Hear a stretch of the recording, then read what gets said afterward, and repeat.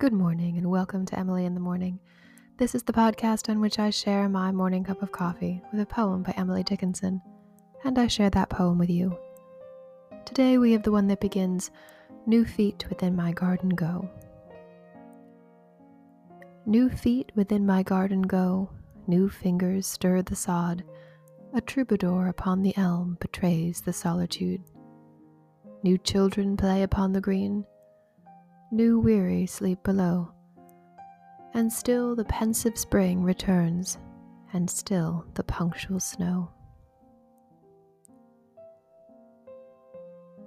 So we're back to our ordinary length, 2 stanzas of 4 lines apiece with this poem.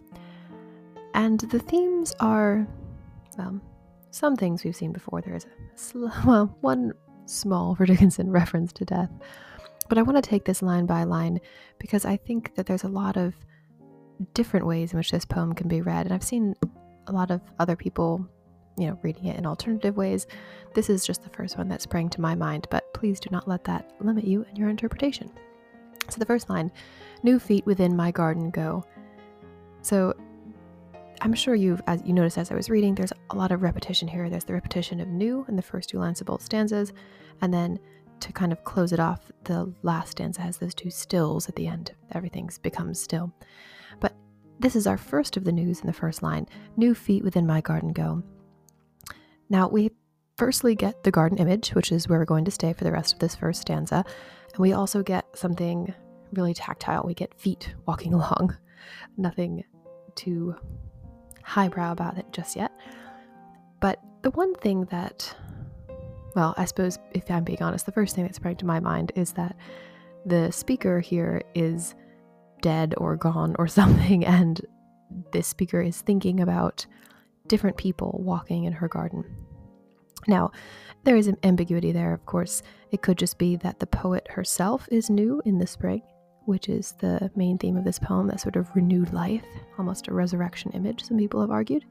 But it could also be that in one of Dickinson's sort of typical moves, the poet is one of the new weary who sleep below. But I'm getting a bit ahead of myself. Second line, "New fingers stir the sod." So again, we're back in the garden, and different fingers, new fingers, either the poet's or someone else's, just fresh fingers are stirring up the sod, the grass, and so weeding. Basically, it's springtime, the garden is being weeded from all of the stuff that accumulates there during the winter. And then "a troubadour upon the elm," we've capitalized both the troubadour and elm.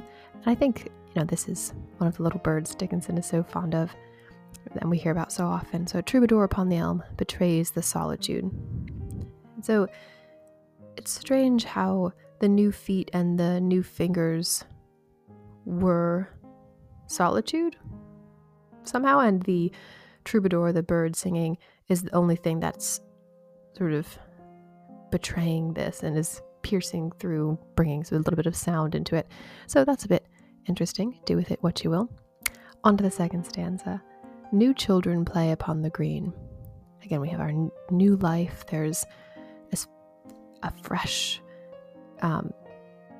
feeling to this group of children playing. We can think about all the happy sounds of kids running around.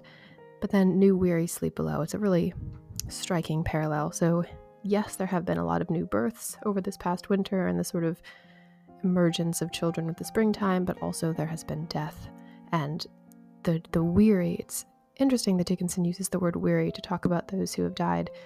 Oftentimes she has sort of a different view, but it's more the freshness of youth than the tiredness of age. And we get the image they just sort of were so tired they sank below and fell asleep.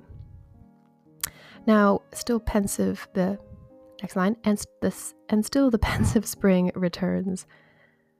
So this isn't an exuberant spring. This isn't sort of a Wordsworth overflowing with joy spring. This is pensive. And the reason that we can call it a pensive spring is in reference to that image that we just had, with the children upon the green and the weary sleeping below. And still the punctual snow. So it's interesting that in a poem about spring, we end with an image of snow. And it could be, one of those snap snowfalls that happen in the middle of spring and everything's beautiful and glorious, and then up comes the snow. It's just killed everything that's come to life. But it's a very interesting way to end the poem. I'm not going to impose any more than that. Also, we've reached the 5 minutes that I'm trying to keep each episode to. So I hope this was a good way to begin your morning. And I will talk to you again soon.